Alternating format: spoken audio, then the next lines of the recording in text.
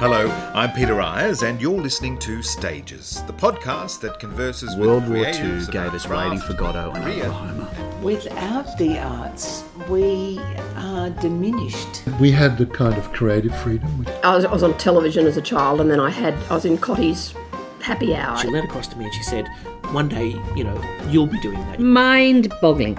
They were even lined with purple leather. I went to the ABC and auditioned. I was so fit at the end of that, you could have entered me in the Melbourne Cup. I still firmly believe that great work can be made in small places. If nobody's going to respect your talent, you've got to respect it. I hope I've been entertaining, that's all. Well, that's very kind of you, Peter. But you are a friend. And as are you. Yeah, it's a date. It's a date. Hello, I'm Peter Ayres, and welcome to another exciting episode of the Stages podcast. Today, my guest is the brilliant Amanda Muggleton. Since emigrating to Australia in 1974, Amanda has become one of our most loved and versatile leading ladies of theatre. It is a colourful career that has seen her embrace a succession of one-woman plays, Me and Jezebel, Just the Ticket, take centre stage in a triumphant list of musicals, Annie and Eureka, demonstrate range in drama and comedy from Masterclass to Blythe's Spirit, and express a particular vulnerability in shows like Shirley Valentine and Steaming. Extensive performance on television screens has seen her guest star in a host of our favourite shows, but perhaps she is most remembered as the lovable Chrissy Latham in the iconic series Prisoner. No matter what the performance or platform, Amanda Muggleton always delivers. She is an artist of tremendous accomplishment, and our treat to welcome her to Stages. How can you test it? It's going. I'm listening to you. It sounds very good. So we'll just begin. I didn't notice you had the headphones on. Dear. Do you wear glasses? Yes. No, I just didn't. You just don't register things. Yeah. Right. Here we go. Why does that man look like Princess Leia? Amanda, lovely to have you on this episode of Stages. It's great to be here. Yeah. We've been chatting about it for a while. So lovely to have you finally in the chair. Now, not a theatre question, but can we start with, tell me about flying single-engine planes? God. Because that's a skill that not everybody has. No. I'm actually an air sign. I'm a Libran. Right. So I'm very happy up in the clouds. And I think actors, would love to fly in every performance that they do. I had no intention of flying planes. I've always loved it when I've just used a domestic flight. I always want to sit near the window. And I had a boyfriend who shall be nameless. Of course. And he was very, very wealthy. And he had the most magnificent yacht. And I also learnt to manipulate a yacht as well. We took it all the way up north to Fraser Island. And then I was actually performing Shirley Valentine in the Opera House, and in the dressing rooms, I don't know if they've still got it, there are phones. And I was about to go on, like it may be, he must have rung me in the half-hour call and said, Amanda, I'm thinking of buying a plane. Would you learn to fly with me? So I said, yeah, all right, that'd be great. As you do, because my whole mind was, I've got to go on stage in half an hour and turn myself into Shirley Valentine. So I just said yes. And that was the start of me flying. I was living with him up in Queensland. We owned a big warehouse that we converted into an amazing place to live. And I learnt out at, oh my God, what's the name of the airport? The airfield. It begins with A. Do you know? This is in Sydney? No, Queensland. Queensland, right. Anyway, I went in, and of course, being a blonde actress, I don't think anyone took me seriously, and they gave me this wonderful teacher called Brian Weston. His name was Brian Weston. And I don't think he took me very seriously at first because I was laughing and joking and mucking about. And then he really got to know me. He was a lovely older man, chubby and jolly, but very serious when we were in the plane, of course. And I'll never forget when you first start, you do a lot of touch and go, it's called. And they really drill it into you how to take off and land, take off and land. And I'll never forget one day, I'd taken off and he was flying. This was quite in the early days, and he was showing me this, that and the other. And you know that the tower, the air controls, they never joke. But they all knew that Amanda Muggleton was trying to learn to fly. This is years ago. Yeah.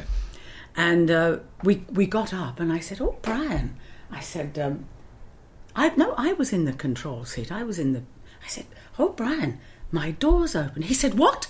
I said, "It hasn't closed properly." He said, "Oh my God." So he got on the blower and said, CX4, whatever the thing was, the number and the name of the plane. The call sign. The call sign. God, you're better at it than me. It's been quite a few years now since I've flown. And he said, "Correction tower, this will not be a touch and go. This will be a full stop." And quick as a flash came back from the tower. They said, "Would that be the teacher trying to get out of the plane? Would that be?" Well, how did he say it? Would that be? Meaning that my teacher was so scared that I was in control that he wanted to jump out of the plane before I took off again. But I loved it. And Stephen, his name was the man, and we flew from one side of this country to the other. And we went from Brisbane right over to Perth. And I've never seen country like it. And of course, when you're that far out, you can fly at all sorts of heights. Yeah. And we did 500 feet, and unbeknownst to a lot of people, this country is full of airfields of all the big stations and properties, and they're desperate for you to land. And Stephen found, where all the places were. And you were mentioning Lake Eyre. Yeah. We landed in the most magnificent place in Lake Eyre, and it was when there was nothing in the lakes, right. So you could really see the colours. Wow. Because they're pink and green and blue and yellow. Yeah. Incredible. Yeah. And the trees really do look like broccoli from up there. Not that there's many trees around Lake Eyre. And I remember when we went round the Bight, we saw a mother whale with its baby, and they were leaping out of the water, and we were very low. We probably shouldn't have been that low, but it was magnificent to see the world from up there. And no wonder the Aboriginals do their paintings from that point of view. And it makes you think, doesn't it, how on earth could they see it from up there? Because, in the past they would never have gone up in planes, but they could visualise that bird's eye view. Fantastic. Yeah. So that's my flying stories. Wonderful. What's it like, that first moment when you are given control?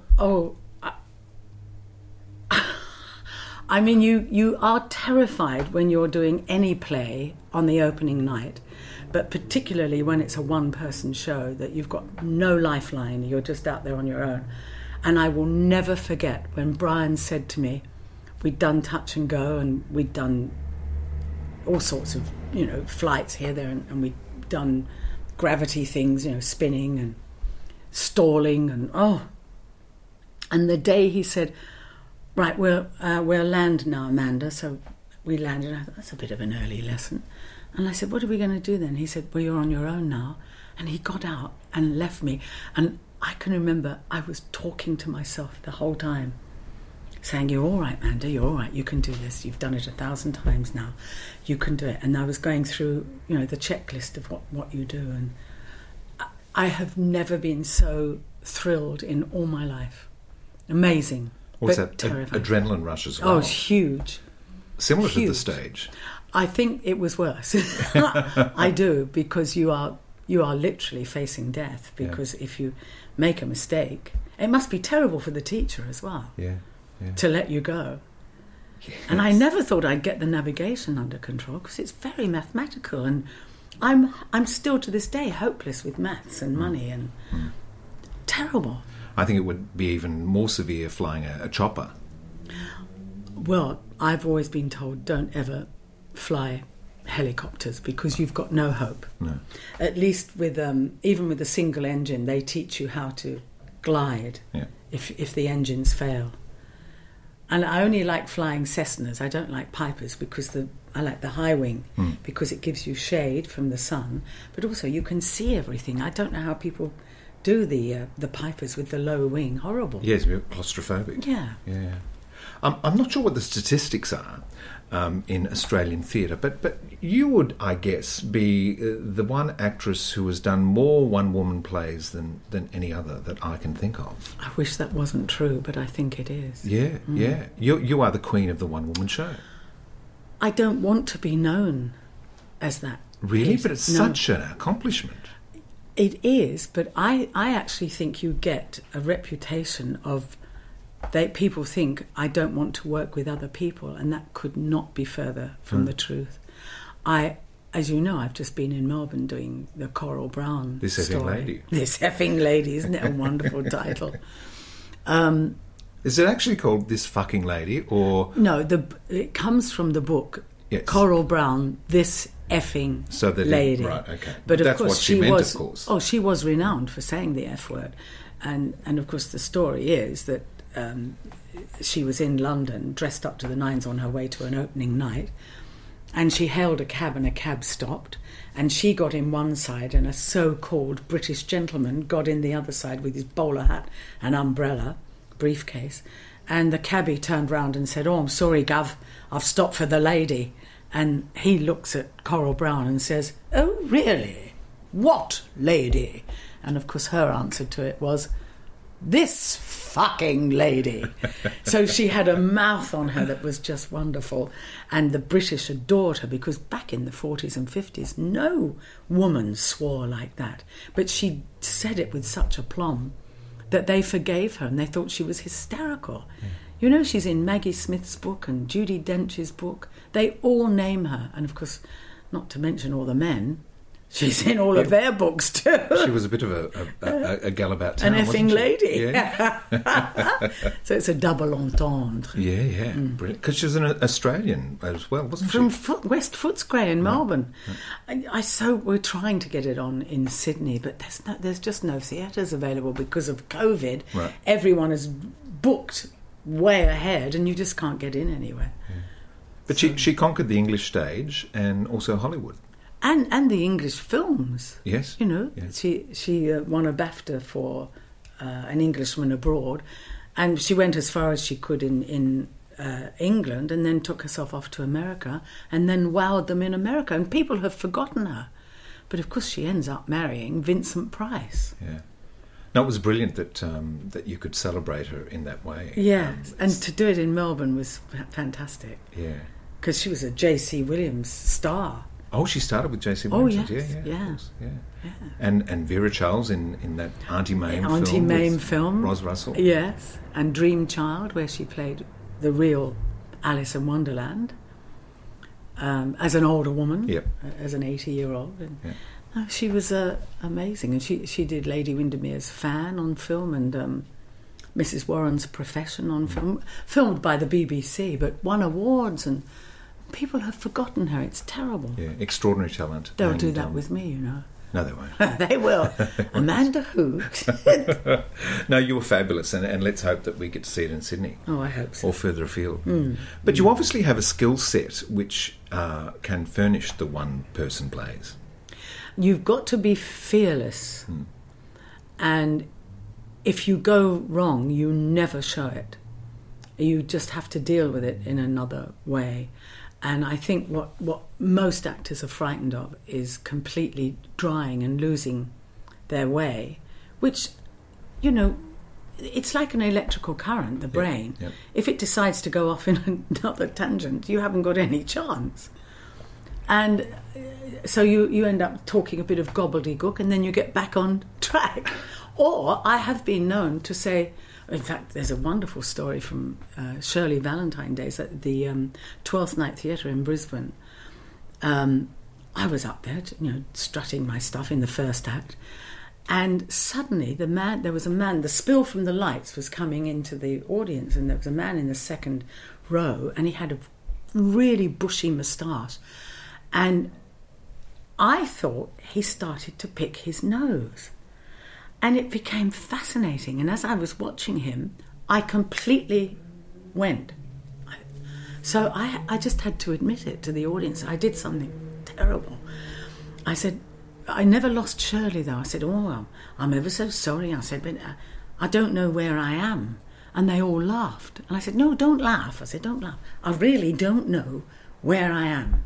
I said, it's all your fault. You, yes, you was picking your nose. The audience went, wow, you know.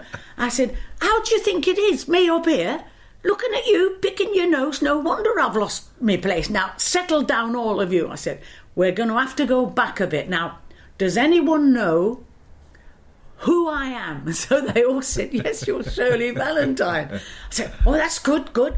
And now, does anyone know where I am? And they all said, Liverpool. I said, yes, this is good. Now, can anyone remember what did I just say? And some bright spark said, yes, you asked us where you were. Instead of, I thought someone might remember where we were in the play. You lost your place. Yeah.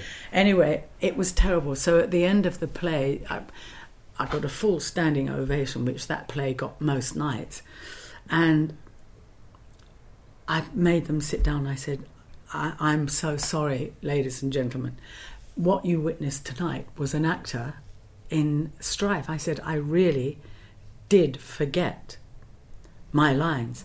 And I said, and I blamed you, and I have to exonerate you, because this man, I realised after a while, he wasn't picking his nose. He was, you know how men stroke their nose? Yeah, absolutely. But with my bad eyesight and the spill of the light, it looked like he had a finger up there, And I said, I am so sorry that I did that to you. I said, I needed to do something to get myself out of trouble, and I used you. And I'm so very sorry. I said, if you'd like another couple of tickets for another night, because he must have hated me so much. But he didn't go. He didn't leave in the interval. Right. Anyway, at the end of making the speech, they all stood up again. Sometimes it's a win-win situation, but the worst thing you can do is to freeze and tell yourself you don't know where you are, and you panic. And some actors walk off stage and go and ask the stage manager, or they say, line. I never say line. If there's any young actors out there, don't ever say line. I always say, yes! And the audience very rarely know that you're actually calling. You teared up with your stage manager. Yeah. And you say, if ever I say yes, of course the problem comes if there's a yes in the play. No, but they know, your stage manager knows when there's a yes. Is it a lonely experience? It's awful. Yeah. Because part of being in a play is the camaraderie with your castmates. If you can imagine, I go to work every night. I go into a room on my own. There's no one to say, how have you had, what did you do today? What did you have for breakfast, lunch, dinner? What are we going to do afterwards? Yeah. You go out there, and there's no doubt about it. It's frightening, because you never know what you're going to face. And very often in a one-person play, you do get drunks, or you get people who feel that you are talking directly to them, because with Shirley Valentine, and with the one I've just done, the Coral Brown, you ask questions, and there's always some bright spark that calls back, and if they call back with the wrong thing, you have to deal with it. Yeah. So it's almost like a stand-up comedy routine. And people say, why don't you do stand-up? I think that must be the most frightening thing. I'm really in awe of comedy. They're very courageous, aren't they? Yeah. Yes. Yeah.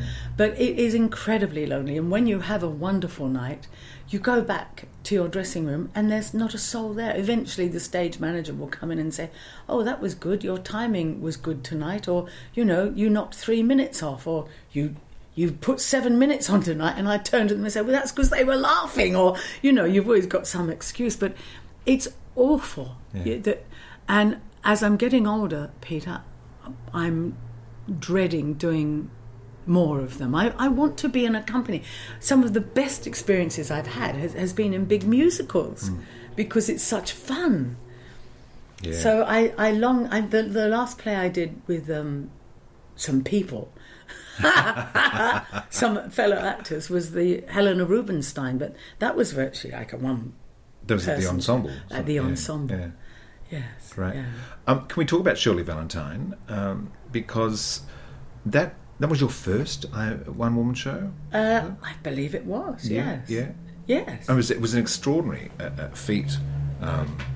It was 2.5 hours long, because back then, that we all dealt with intervals. Right. I mean, if you notice more and more, there are no intervals. Yes, it's running right through for an hour and 15 or something. Yes, please go to the bathroom before you come in here, because it's 90 minutes or something. And, you know, little did we know, the old adage used to be a fast show is a good show. Now it's so fast, you've barely got time to do anything. Before you know it, you're off. Yeah. You're on and then you're off. And I think it's because of the computer world and the telephone world. You know, people are always shorter concentration spans. What's the Tinder thing? You know, they swipe left, right. swipe right. What's next? You know, they can't wait to get on to the next thing. Yeah. So it's very sad, because people are losing their concentration. I think they're not able to give their full attention and commit. Did Shirley originate in Perth? Yes, for the Hole in the Wall Theatre. Right. And did you take that to them, or was that Ray Omadai? Raymond Omadai. Right. He rang my agent and said, I want Amanda Muggleton to read this play. I'd never heard of him or the Hole in the Wall Theatre. Or Shirley. Did you know of Shirley? No. No? Right. And I want her to read this play and ring us and tell us if she's interested in doing it. And believe it or not, there's only 2 plays in my life that I have read the script, unless it's Shakespeare and you know what's going to happen. But when you first get a script, you always know if it's going to be wonderful if you cannot stop turning the page. I have taken sometimes 2 days to read some scripts or things that people send me, because it's just not right in my head, like it's not been written smoothly enough, or the character doesn't ring true. Shirley Valentine and Terence McNally's masterclass, I will never forget. When you read a play like that, your heartbeat actually goes faster, because you can see yourself on stage before you even turn the page.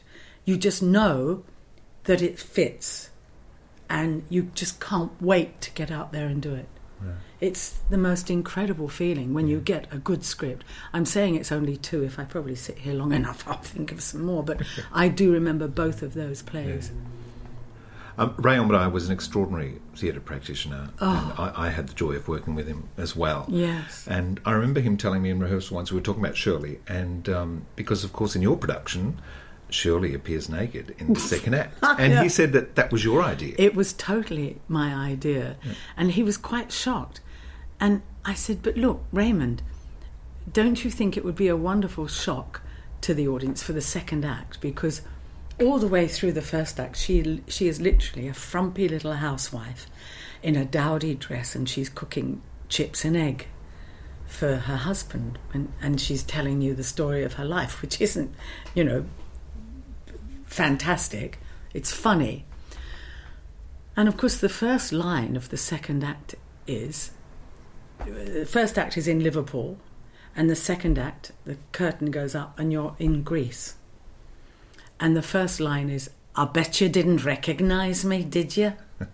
And usually, I mean, Pauline Collins did it, Paula Wilcox did it, all sorts of people have done it here. Sharon Millerchip did it quite recently, Denise Roberts.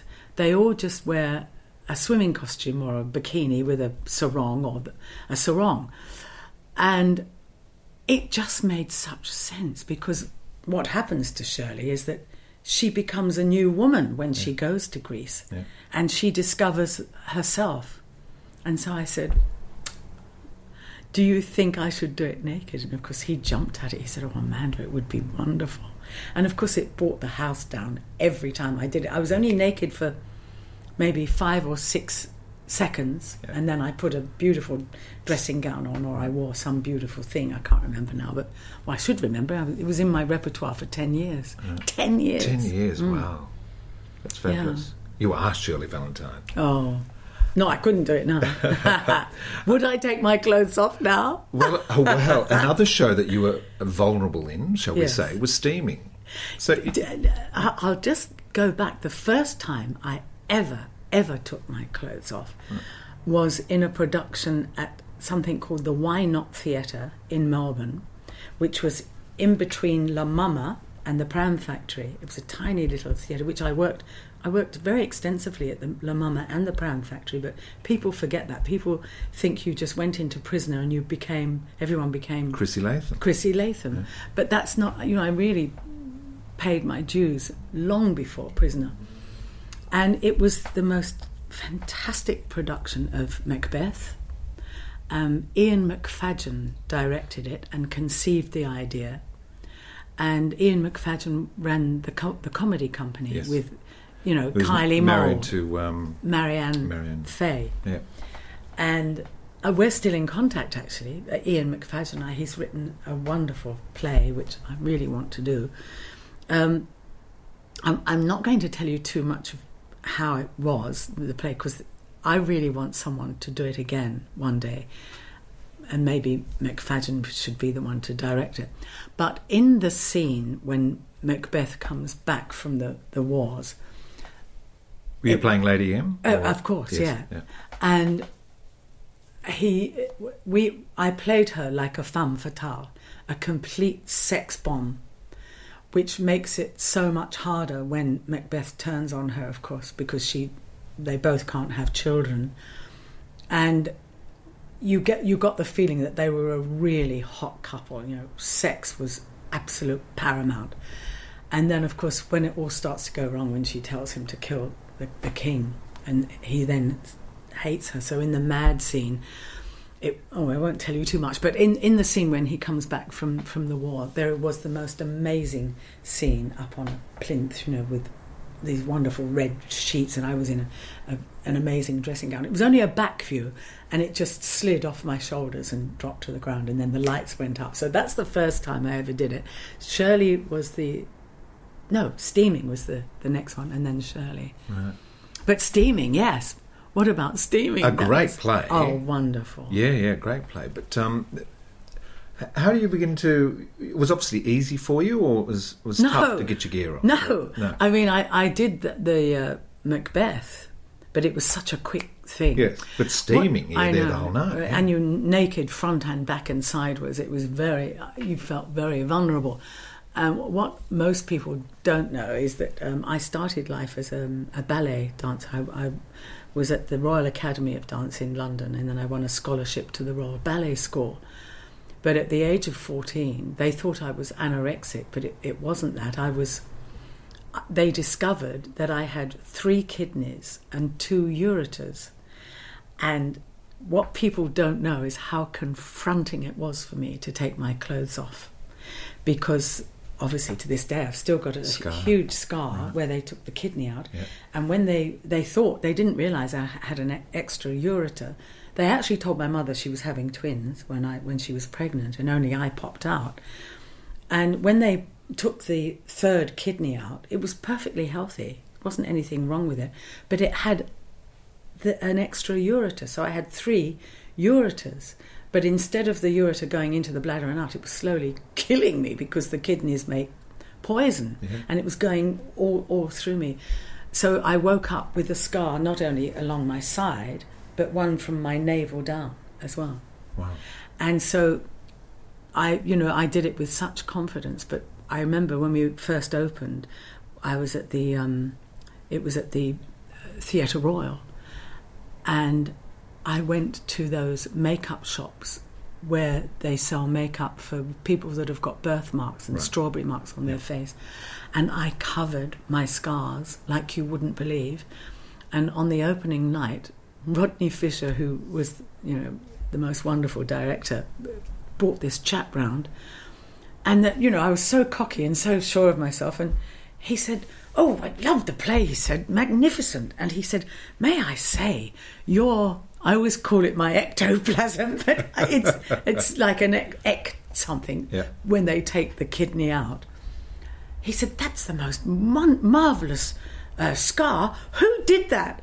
And I looked at him and I thought, if only you knew how long I had been in the dressing room covering it with, it's like a paste. Yes. That's to cover really bad birthmarks. They use this, it's really thick stuff. And of course, didn't work at all. So after that, I thought, well, sod it, what's the point of doing all that? I won't bother anymore. So, but it's always confronting. And even to this day, when I've got a new love interest, I still freak out the first time they touch me or see me naked. I think it's why I didn't lose my virginity till I was 24, because I was so paranoid about the scar.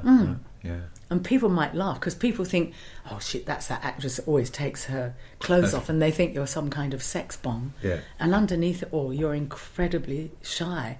And I think it's why I throw myself into other people so much in order to forget things like that. So it's strange, isn't it? I'm being very open here. No, I love it. No, that's fascinating. That's absolutely fascinating. I mean, why do we become actors? Why? And the attraction is so you can become somebody other people else. And get away from yourself. Maybe I really sometimes. don't like myself. Oh. What's not to like? Flattery will get you everywhere. No, but there is that thing of, maybe you don't like yourself, and that's why you do throw yourself into being other people. Yeah. I mean, there's so many actors that I see play themselves all the time, and I don't call that acting. No. We're chameleons, aren't we? I think so. I think you should be. You should be able to be... I know Rodney Fisher said to me once, Amanda, every time you play a new role, it just isn't you. You become someone else. And he said, that's why I think people don't recognise that you were Maria Callas and Helena Rubinstein and Shirley Valentine and Educating Rita and Lady Macbeth and Isabella from Measure for Measure. Sometimes you disguise yourself so much that it's to the detriment of you. Yeah. Whereas, I'm not going to mention any names, but there's a lot of actors, and I just see them doing the same old thing. It's boring. Over and over again. But casting people in this country seem to like that. It's easy for them, I suppose. I don't know what it is. Yeah. But it's predictable. A role like Maria Callas, a real person, how do you prepare a role like that? Oh, there is so much material on her. She was a gift, an absolute gift. I watched all her interviews. I listened to all her interviews. I read books on her.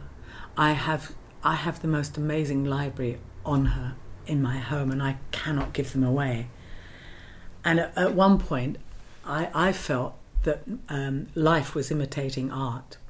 For me, because I told you about the rich guy who had the aeroplane and the yacht, and we went all over the world, but he wanted all or nothing. And that's why, in the end, I left him. He was your Onassis. That's what I'm saying to you. It was life imitating art. And I remember when I opened in the first night, I received a letter from him, and it was a very long letter. And he rang me and said, please do not open the letter. Please wait till I get there, and I want it back. So I did the opening. I did the preview, that's right. And I was staying with Andrew Ross, the pianist, who's Barry Humphrey's pianist in all his things, and the stage manager, because we were all staying together. And the stage manager knew I'd got this, because Stephen and I were having trouble, because he just didn't want me to go away. He didn't want me to do what I do. Fell in love with me when he saw me do Shirley Valentine, and then did everything to make me stop acting. Right. Very, very odd. Men are very odd. Yes. And because I don't think women do that. I think women fall in love with men and they accept them for exactly what they are. So if they are used car salesmen, that's their lot, and if that means that they go away, women put up with that. But most men in my life have wanted me there They want too possessions. Much. They to want add possessions, to their, yes, especially when they're wealthy as well. Anyway, it was. I went to bed that night feeling really high because the play is such an amazing play by Terence McNally, and the opera singers were so magnificent in it, and Andrew playing the piano. But at the back of my head, I thought, there's that letter, there's the letter, what's he said. And eventually I opened the letter before he got there, and it was terrible. Right. He said, I'm fed up with playing second fiddle. And he mentioned a few names, which I won't mention, but he said, you're on a merry-go-round with this one and that one and the other one, and you're never going to get off it. And I thought, well, no, that's what I do. I'm an actor. I can't and won't do anything else. So, well, how did we get talking about that? Preparing the role for of Callas. masterclass. Yes. I was like a sponge with Callas. I really sympathised with her, and the way Onassis took her into all those parties and kept her up late in smoke-filled rooms because that's what people did back then. And then, of course, she started life with Meneghini, who was an absolute user. He married her when she was really overweight, but he had the money to have her massaged and dietitians coming in. Of course, to me, what did kill her, in the end, she would eat so much steak tartare, which is raw meat, and she eventually got a tapeworm. Oh, right. And they're very difficult to get rid of, especially back then. And of course, if you remember her being very overweight, and then she lost so much weight. She wanted to be like Audrey Hepburn, which is when she used to put all her hair back in that style that Audrey Hepburn had. And she lost so much weight because what happens with tapeworms is that they eat everything you eat, so that your body's get no nourishment. No nutrition at all. And then if you starve yourself, they start eating you. Yeah. So, I'm not saying that that's how she died, but her heart and lungs were definitely weakened. The lungs from all that heavy breathing to push that magnificent voice out. And her heart was broken anyway by Onassis marrying Kennedy, Jackie Kennedy. Yeah. But who was at Onassis's bedside when he was dying? It wasn't Jackie. No. It was Maria. And you, as a performer, an actor, you set out not to give an impersonation, but it's capturing the essence of that, that woman. Yes. Yeah, and of course the two arias that you have to learn, and you speak as she's singing, that was Rodney Fisher's idea, to go to the absolute rhythm of La Sonnambula and Verdi's Macbetto. He made me listen to her singing, and as the words were coming out of my mouth, I had to have an ear on what she was singing and the rhythm she was speaking in, or singing in, and then my speech had to match the rhythm of the music, which was incredibly difficult to do. But when it worked, when I finished a sentence and she finished a phrase at exactly the same time, it was magic. Yeah. It was magic. Yeah. And so exciting. I love theatre like that. It's great, isn't it? Yeah. Yeah, very exciting. Mentioning your breakup reminded me that... Which one? Well... There's been several. Partners who don't understand actors. Yes. I mean, as actors, as partners, we need very special people who understand the psychology of an actor, the ups and the downs, the touring, the very unique occupation that it is, and lifestyle that it needs. And sometimes partners can really get in the way. Yeah. I'll never forget the opening night, and Stephen insisted on flying in, and it was one hell of a night. It blew the audience out of their seats. And the party afterwards, when the party goes well at the end. Nobody wanted to go home. Yeah. And he came in to the party, and it was like a huge weight on my leg, get off my leg, dragging him around and introducing him to, because I knew he didn't really want to be there, and although he'd fallen in love with me as an actor, it was the very thing that ended the relationship, because he said in the letter, you know, it's like you belong to everyone else. But it's when a partner recognises it's your opening night, it's your moment to shine. Yeah. I'll let you go and enjoy it. No, do you know what? It got to about 11:15, and he said, "Are you ready to come home now, Amanda?" And I said, "But Stephen," he said, "No, I want to go." And like a little mouse, unlike the tigress that Callus was, and I should have been a tigress, I should have said to him, "Bugger off! I'm going to enjoy myself." I went with him, and of course, we got back to the hotel. And I was so angry. I thought, what the hell am I doing in a hotel room with this grumpy man? Yeah. He was a lot older than me as well. Right. That was a mistake. Yeah.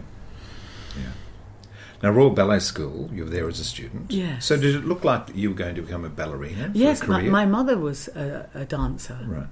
And so I toed off in her direction. Yeah. And even when I left the Royal Ballet School and went back into a big London comprehensive, I never stopped doing my ballet class every Wednesday and every Saturday. And still, when I went to the Guildhall School of Music and Drama, I did my ballet class all the time. Right. I never lost the passion for it. And the extraordinary discipline that comes with being a dancer. Yes, and I think that's the discipline you need also when you're learning a one-person show. Getting harder and harder. Yeah, it's a muscle, isn't it? It is a muscle. But I hope you never get Alzheimer's, you know, because you know you're keeping that muscle going all the time. Yes. So lucky to have the opportunity to learn such beautiful things. What were the artistic influences in your childhood? Were you going to the West End to see theatre? Yes. Yeah. My sister-in-law took me to The Sound of Music. I can remember that. And then, of course, in England we had pantomimes all the time, and that was such fun and colour and movement. My mother and father used to have the Reader's Digest music collection. You know, you could join the Reader's Digest, what was it called, the Music Record Club. Yeah. And so we would get music coming all the time, and I never remember my house being quiet when I was growing up. We always had wonderful music on, and I think that influenced me a lot, because I was always dancing around the house, you know, pretending to be a ballet dancer. Yeah. Was your father in the arts in any way, or did he sing? No, he should have been. Yeah. He was a wonderful artist, and he used to send me letters and poems. He'd make up poems with the drop of a hat, and all around the poem or the letter were little drawings of. But of course, he's 96 now. That's extraordinary. And his parents, he wanted to go to art school, if the truth be known. Right. And they said, "Oh, you can't do that. You can't make money through art." No, if you've got a flair, we'll send you to architect school. And of course, he hated it. Right. Because it's all lines, you know, there's nothing artistic. Well, there is about the creation, but until you become an architect that can design a beach house or a beautiful building or a house, but it was all lines and maths and horrible. Boring. So he was literally a square peg in a round hole. So what did he do? Well, the war came as well with both Mum and Dad. Mum was the dancer, and she was a performer. There's all sorts of photos of her dancing in all this wonderful clothes, and they got married very young, and the war broke out, and so it put paid to all of their lives. And then my brother Simon came along, and then I came along. Right. Dad ended up he worked for Kodak, which is no more, the film people. Yep. But they never stopped doing like a double act. They were always, Mum was always tap dancing in the kitchen, and she used to say things like, "Yes, he thinks he's funny, but I'm working him with my foot," or something like that. You know, they were funny couple. Because Mum died in 2000, and my dad never got over it. None of us got over it, because she was such a character. Yeah. She was hysterically funny. Wow. And he's very funny. He's got a very quick sense of humour. And the one-lines that come out are just amazing.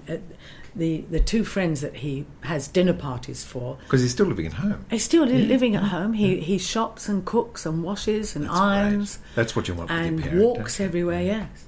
Yeah, if I'm wearing high heels, not so much now because he's 96 now, but I used to go home every year. It's terrible that I can't get there at the moment because I'm so scared something's going to happen. Yeah.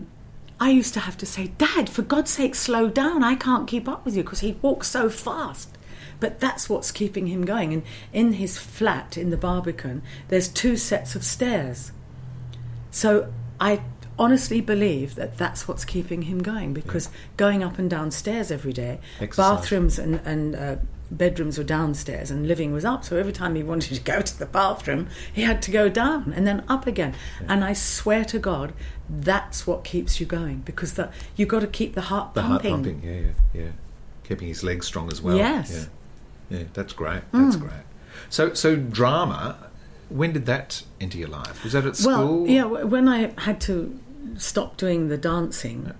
my mother was a bit of a communist, I suppose. She thought that she thought it was very elitist, you know. What's it called? The ballet school, where is it? In I want to say Hollywood. What is it called? It's Holly something. Maybe I am getting Alzheimer's. No, in London. Yes. Is it? What's it? Holland Park. Holland Park. Holland Park School. Hollywood. Wishful thinking. Hooray for Holland Park.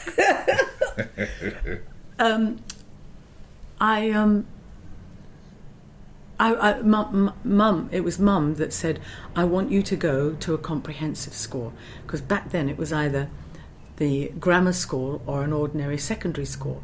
But the comprehensive had just come in and the government was throwing money at these new concepts which were... So what's the definition of a comprehensive school? Well, I'm going to tell you. Yeah, great. Yeah. They were bigger, like a grammar school or a secondary school only had maybe 500 or 600 people, but these comprehensives, they put you all in together, so it was a real mixed bag, a mixed pot. Right. And it was fantastic. And they threw so much money in there. You could learn any musical instrument. Everybody had a computer. It had a fully equipped theatre with lighting, and so I went to Sydenham Girls High School, and that's where I met Antonia Bagshaw, who was my English teacher. Right. And because I'd come from all the dancing, I had this thing in me that wanted to perform, and this teacher noticed that. And so then she started putting me into the debating society and the poetry competitions. And of course, at the end of each year, the school play or musical. Yeah. And I always got the lead. And that's how I got from school into the Guildhall School of Music and Drama. Right. And that was a 3-year course with the Guildhall? Yes. And then I did a 4th year at Trent Park College of Education, which was at a place called Cockfosters, which is like the last station on the Northern Line. So was that to become a teacher? Yes. Yeah. My parents said, do all this, Manda. Get somebody to fall back on. Yes. Get a safety net. Yeah. So I did. So I'm actually, completely qualified to teach. And... I remember I did my teaching practice at Basildon in Basildon High School. Oh my God, it was so rough. And of course, going there and talking with a plum in my mouth, they really took the piss out of me. Oh, really? Yeah, yeah. But it's good, you have to deal with things like that. Yeah. So I feel very blessed that I went to the Guildhall. It was a wonderful, wonderful school, and of course I had the music as well as the theatre and the ballet, because there was a very good ballet mistress that came every Wednesday and Saturday. Who was in your year at Guildhall? Well, Andrew Lloyd Webber was in the music course, I remember that. No one that you would know here. But working, gigging actors Yes. in the UK. Yeah, they're all... actually, not a lot of them are working. Well, it's interesting, isn't it, with drama school? Who continues to do it 5 years later, Yes, 10 years later? Yes, they all 40 fall years off. later, yeah. Yeah, and I keep hearing some of them are dead. Right. It's horrible. You get to an age, don't you, where people are falling off the perch. Whatever happened to Lloyd Webber? Oh, he was a funny-looking thing. We used to see him walking around the corridor, with this kind of droopy bottom lip. And that bowl cut. Yeah. Terrible hair. So Australia, how did you become... Oh, yes, well, that's weird. Whilst I was at the Guildhall, I met this lovely man called Paul Nyman, and his father was Alfred Nyman, who was a great composer. And there was... Paul joined something called the Early Music Consort with Phil Pickett, who I think Phil has now died, but he started the Early Music Consort. And Paul came to see... I was in the Cenci, Antonin Artaud play, and somehow he found out that I was a dancer, or had been a dancer, and he said, look, we want some actors to come and join us in the Early Music Consort and do dancing. And so me and a few of the others in my year, we went along with Phil Pickett, and we did this. We'd do things like the Galliard and the Volta and all the dances, the medieval dancing. And then it turned into, well, why don't we do some poetry, or do some Ben Jonson, do some Shakespeare, and they'd play the music and we'd do... And we took it all around the colleges, and we did a show at the Southern Polytechnic, and in one of the shows, I did a mime piece. I can't even remember what it was. And it brought the house down. And there was this chap called John Rees, who was a composer, and he approached me at the end of the show and said, where did you learn to do mime? I said, well, I haven't. I've been a dancer. I was at the Royal Ballet School, blah, blah. He said, look, I've written this piece of... music theatre called Volte Face, about face, and I'm looking for a female mime. I've already got a chap called Mark Furness and John Trigger. They were already doing mime in London. Particularly Mark Furness was very famous, and I had to go and audition for these two blokes who I remember it was in the Old Kent Road, which was a really rough place to go. And I went, and they said, and Mark Furness had a cigarette, right down, what do you call that? In the crevice of the fingers. Yeah. And he smoked like that. So, and he said, well, what can you do? And so I did the little bit of mime that I'd done for the Early Music Consort. And they said, where have you trained? And I said, the ballet school. And they said, you're very good. You're very agile and fit. And they said, look, this thing is going on, and now I always thought it went on at the Royal Festival Hall, but my father's got a better memory than me. It wasn't the Royal Festival Hall, it was something called the Playhouse. And so we did it there. We got wonderful reviews, and someone from the Australian Elizabethan Theatre Trust saw that show, and they took Mark Furness, John Trigger and I from there out to Australia. But before we did that, the three of us got on quite well. I was really young; they were much older than me. But we got Mark Furness was infatuated with Commedia dell'arte, and he said, "Look, we want to do this show called the Cescu Reri show," meaning Cescu was the name of his clown, and the Reri was Reri, a very rare show, and it all came out of a great big box. A big wicker basket like you'd get in an old theatre. And he said, we're going up to do the Harrogate Festival. That's where the Australian Elizabethan Theatre Trust saw us. It wasn't the it was Volte the Commedia. It was the Commedia show that they saw. And they said, would you bring this to Australia? And that's what brought me to Australia. Wow. And we started in Perth, and we did workshops in mime and juggling and fire eating and stilt walking. and you name it, because I was a complete soubrette. I played the piano, accordion, and danced and sang, and I had a big fat suit that I changed clothes all the time. We had a dancing gorilla. It sounds crazy now, but I was... Oh, it sounds wonderful. I was Columbine, yeah. And Mark was Piero, and John Trigger was Ali Kino. And we started in Perth, and we took... that we had auditions, and we were looking for 3 extra to come and do the whole tour around Australia. Right. And that was such fun in Perth. There's photos of me in stilts and in the fat suit in Perth in some archives. And so that's what started it all off. And we went from Perth to Adelaide to all the festivals. Yeah. Perth Festival, Adelaide Festival, Mumba in Melbourne, Royal Easter Show in Sydney. And then we did something at the Civic Theatre in Newcastle. Right. The only place we didn't go to was Queensland. They weren't interested in us at all back then. This is 1975. Right. And then the best part was we went Alice Springs, Tennant Creek, Catherine, Darwin. Brilliant. I had never seen country like it. Yeah, that orange sand. Oh, yeah. And I couldn't get Australia out of my mind. It was a 6-month tour.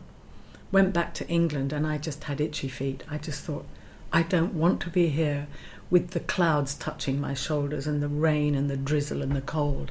I want the space, the blue sky, the sun, the warmth, the people. I fell in love with Australians. I just thought they're so natural and there's no bullshit with them. Had you met someone, or it was just... What have you got on your notes? I don't have anything like that. I just...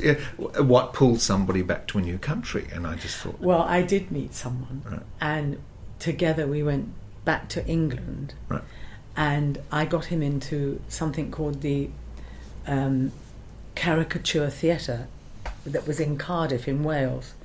I got a job, again, as it was England's largest puppet company. Wow. And that's another thing that I would tell any aspiring actors to do. If you can put a character into an inanimate object, I think you can do anything. If you can, I could make that teacup talk for you. You know, it's a very wonderful gift to have, because it's putting your whole being and imagination into a cup. Yeah. And I got Michael a job as he was a very great artist, and he was doing all the sets and painting all the puppets and the costumes, and it was puppetry of every kind. It wasn't marionettes. Oh no, we were the puppets. You know, we did a lot of black theatre, and we had puppets that were attached to us again, and we were all in black. You know, it was very. It doesn't sound like anything now, but back then it really was. And we did a thing called Panache on the BBC. That was all filmed, and then Michael said, let's do the overland trip to Australia, and that's what we did. Wow.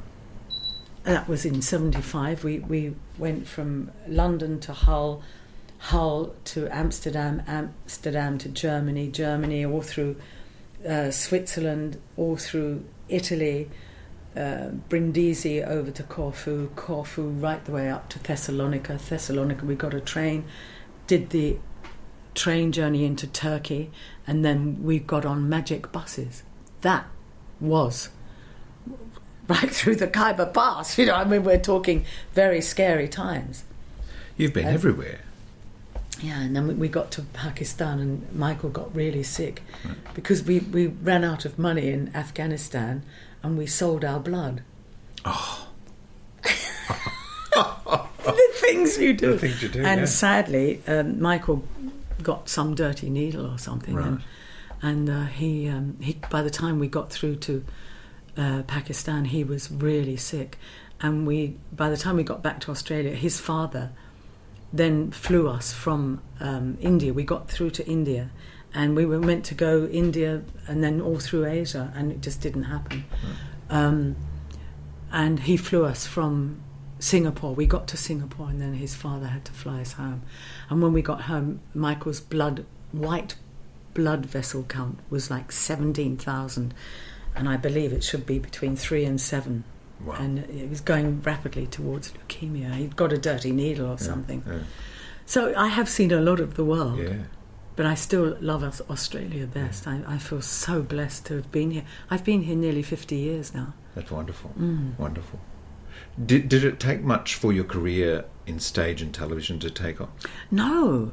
As I said, the first thing that happened was that I took my qualifications to something called the Bouverie Street Theatre in Carlton.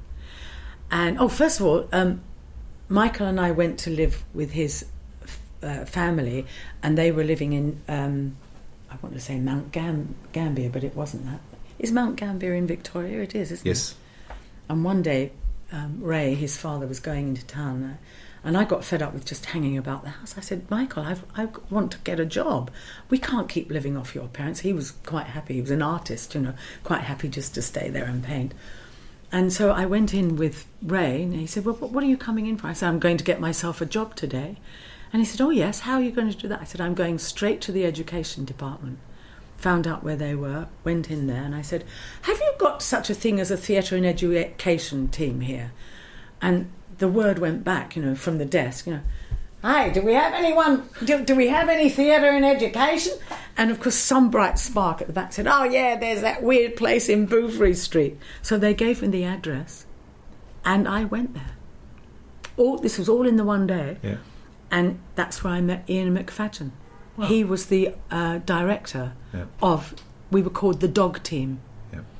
And I walked in, Graham Scott was the director of the whole thing, and I'd met him first, and I said, look, I'm an actress, and I'm a mime artist, and I've studied with Fialka at the Cockpit in London, and blah, blah, blah, And he said, well, look, you are incredibly lucky, because the Dog Team, are actually here, and they're in a room getting ready to write a new show. And I walked in, and there was Maggie McCluskey. She became a very famous writer. She died in a fire, which is terrible. Gerard Matty, Ian McFadden, and two other people who I can't remember. That's terrible. Oh, I can. Mike Bishop was there. He's very well known now. He's doing the Harry Potter play, yes, I think. He is. Yeah, he's a gorgeous man. And it was quite confronting, because it was a table like this, and they said, well, tell us about yourself. Tell us something about yourself. And I said, well, do you want to know how I lost my virginity? And I told them, which was a beautiful story, but funny as well. And McFadden said, you're in. You've got the job. So I then got myself back to 3AW, which is where Michael's father worked. Right. He was Ray Chapman. He was the head of 3AW. And went back, and he came out, and he said, well, how did you go? I said, I start next Monday. He looked at me, he said, you don't. I said, I do. He said, what are you going to do? I said, I'm in a theatre in education team. Brilliant. So that was in Melbourne, and I lived and stayed in Melbourne, and that's how I got from the McFadden was always doing things, other things. He was a wonderful mind. And then he said, I want you to play Lady Macbeth in this production. And that's where Andrew Kay, who's now employed me so many times, he produced me in Shirley Valentine, the Book Club, Masterclass, the Coral Brown show. I've worked with him so many times. And he's never forgotten me playing Lady Macbeth in Melbourne. To this day, he always says, I've never seen a Lady Macbeth played like that. And it was... So, and then from the Why Not Theatre, I went to La Mama and did several plays at La Mama, then the Pram Factory, and then the Melbourne Theatre Company. Right. And Chrissy Latham must have done wonderful things for your profile. Steaming came. Right, before Prisoner. Right. Before, am I right? No, hang on. No, Steaming was... Prisoner was 79, Steaming was 81, 82. How did that happen? That's right. I was in Prisoner. That's right. Yeah. And apparently they were auditioning every girl for the lead, playing Josie, and Rodney Fisher just wasn't pleased with it. He said, "They're almost there, but they're not what I'm looking for." He then had to go to Perth And he was directing The Man from Muckanuppin in Perth. Yep. And he was living with a family who were crazy about Prisoner. And Rodney saw me playing the Cockney tart in Prisoner and said, "Who's that girl? She's perfect for Josie." I mean, these things don't happen now. I wish they did. Yeah. But it doesn't happen like that now. They don't think, "Oh, she was good in Masterclass, let's put her in this," or "She was good in Shirley, let's put her in that." You do a big hit and you're just left to blow in the wind. Yeah. It's terrible. And so we had the whole household saying, "Watch the credits at the end. Who is she? Who is she?" And the credits went so fast, but he remembered it being a 6-syllable name, Amanda Muggleton. And so he got on to Wilton Morley, Robert Morley's son, and said, "I've seen the girl. She's in Prisoner. You have to watch it and get her name properly and find out who her agent is." And that's how I got Steaming. And of course, the audition for Steaming, I was shaking in my boots.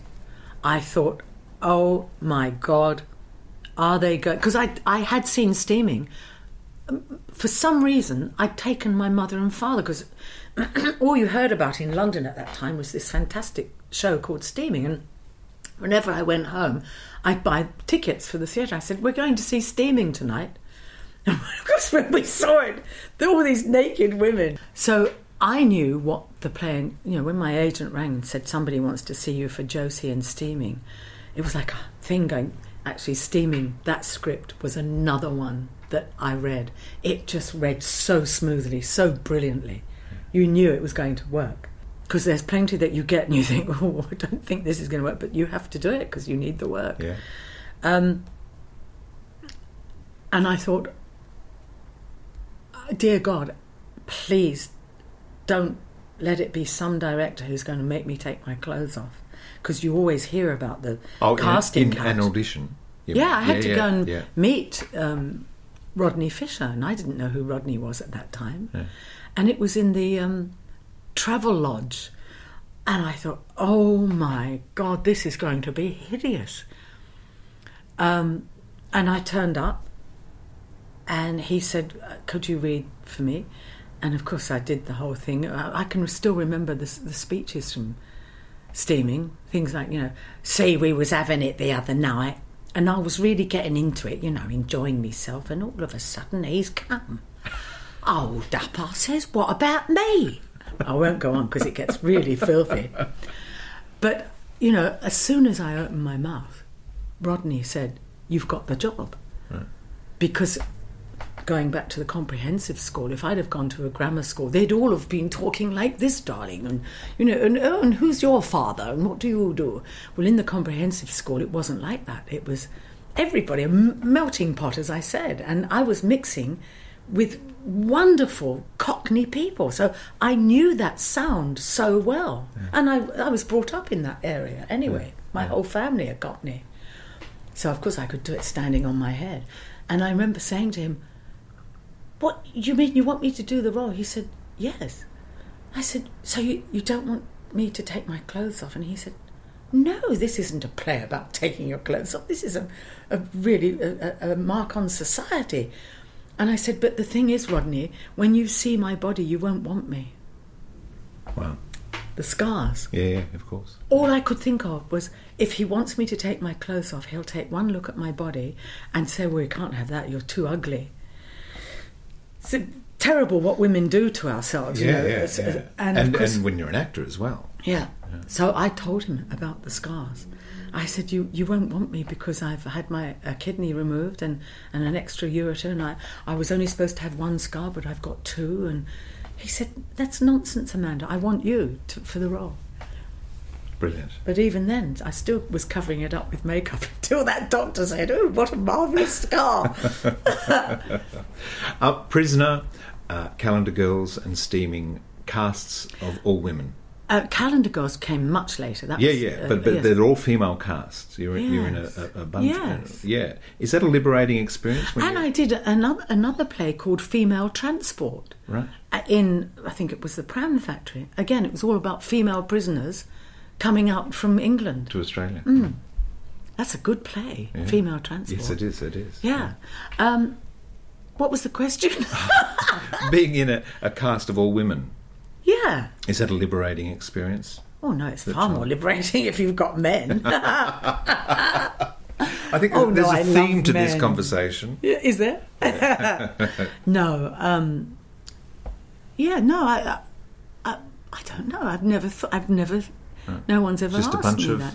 colleagues, Yeah, fellow I actors. have wonderful friends, female friends, and wonderful male friends too. I'm very blessed with because of course I don't have any family here.